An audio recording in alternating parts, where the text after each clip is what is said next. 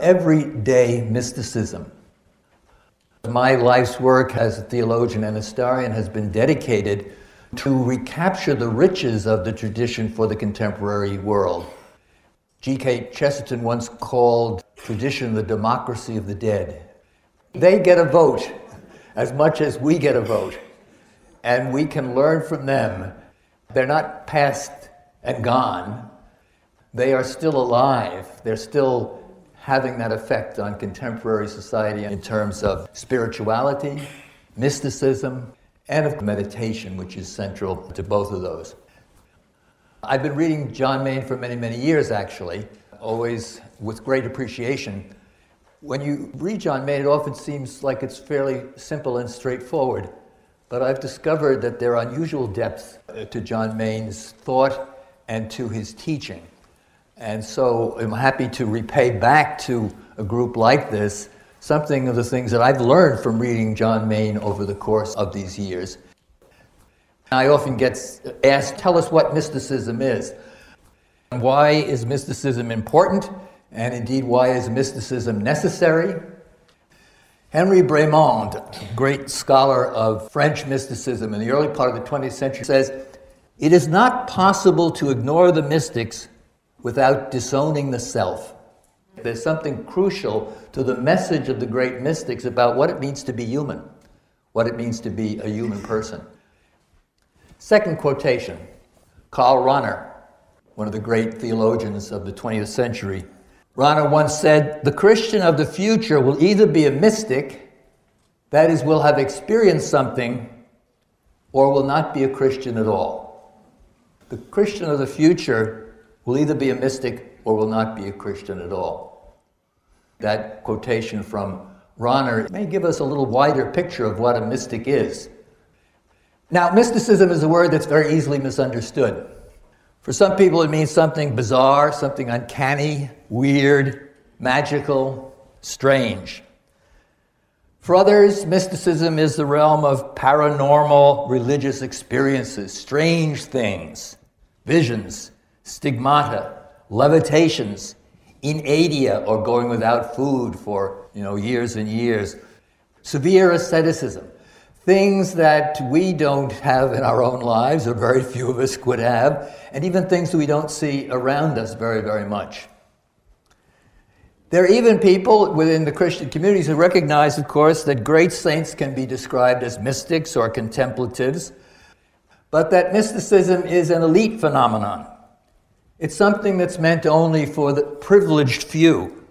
It's not something that has anything to do with normal, everyday Christian life.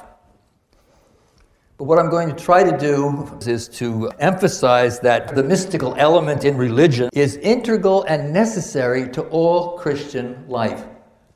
Indeed, I think it's part of the vocation that Christians are called to from their baptism on.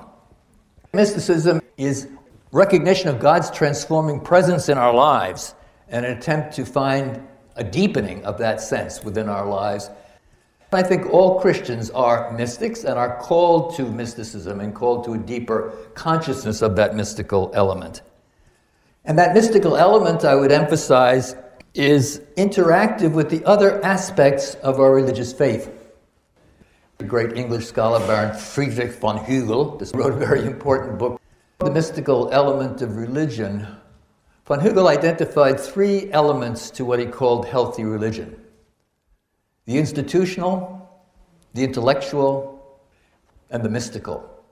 Typified through the three apostles. Peter representing the institutional, Paul representing the intellectual, and the Apostle John representing the mystical, the spiritual element, if you will. Von Hugel insisted that it was only the healthy interaction of all of those aspects of religion, institutional, intellectual, and mystical, that produced the sane, normal, well-balanced religious personality and even the well-balanced religious group, or, if we will, denomination. If one or the other of these elements sought to suppress the others, or forget about the others, or disregard the others, that was where danger started. I think von Hugel had a very deep insight there, that the mystical element is not religion in itself. but it's an element in religion. It's an aspect in religion that integrates with the institutional, that integrates with the intellectual, but that brings something to the whole, the integrated whole, that neither the institutional nor the intellectual side of religion can do, important though they may be. Mysticism is not just a matter of performing certain acts, doing certain kinds of things. It's a whole way of life. It's a change of mentality. Certainly that mystical element consists of prayer, it consists of certain forms of asceticism, it consists of meditation, it consists of contemplation, etc. But it's the attitude from which those are performed that is the most important thing. The mystical or contemplative dimension changes the way that we do all of our religious acts and our outlook on the world. Many of you are familiar, of course, with Thomas Merton. If you read Thomas Merton's New Seeds of Contemplation, Merton is very good on that, on what he called usually the contemplative is an integrative change of attitude rather than the performance of particular activities. Meister Eckhart says in one of his sermons, if you think you're finding more of God in church than you are in the stable or out in the workplace, you are buffling up God's head in a blanket and stuffing him under a bench. You find God everywhere. It's not that you disregard the church and the prayer that you're supposed to be involved in the church, but your attitude should be, I can find God in the stable, and I can find God in my workplace as well. Another misunderstanding. Mysticism is not individualistic, it's personal, but it's personal within the community and the community of the church.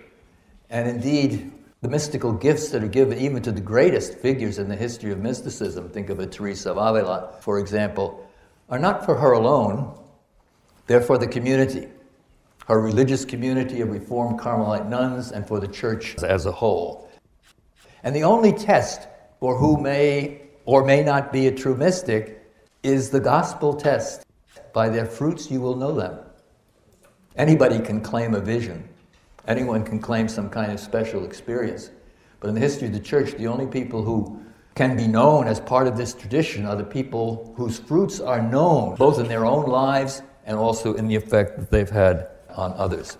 But the great traditions, not only the Christian tradition, the Jewish tradition, the Islamic tradition, etc., the mystics are integral parts of those traditions. So we can, I think, speak about the term everyday mysticism. Everyday mysticism. This is not an elite phenomenon. It's not a phenomenon only for the very, very few. It's not a phenomenon which is characterized primarily by some kinds of special, miraculous, paranormal experiences. These happen, but they're never the core. The mysticism is an everyday consciousness of God's deepening presence in our lives and the transformation that that's meant to effect in us.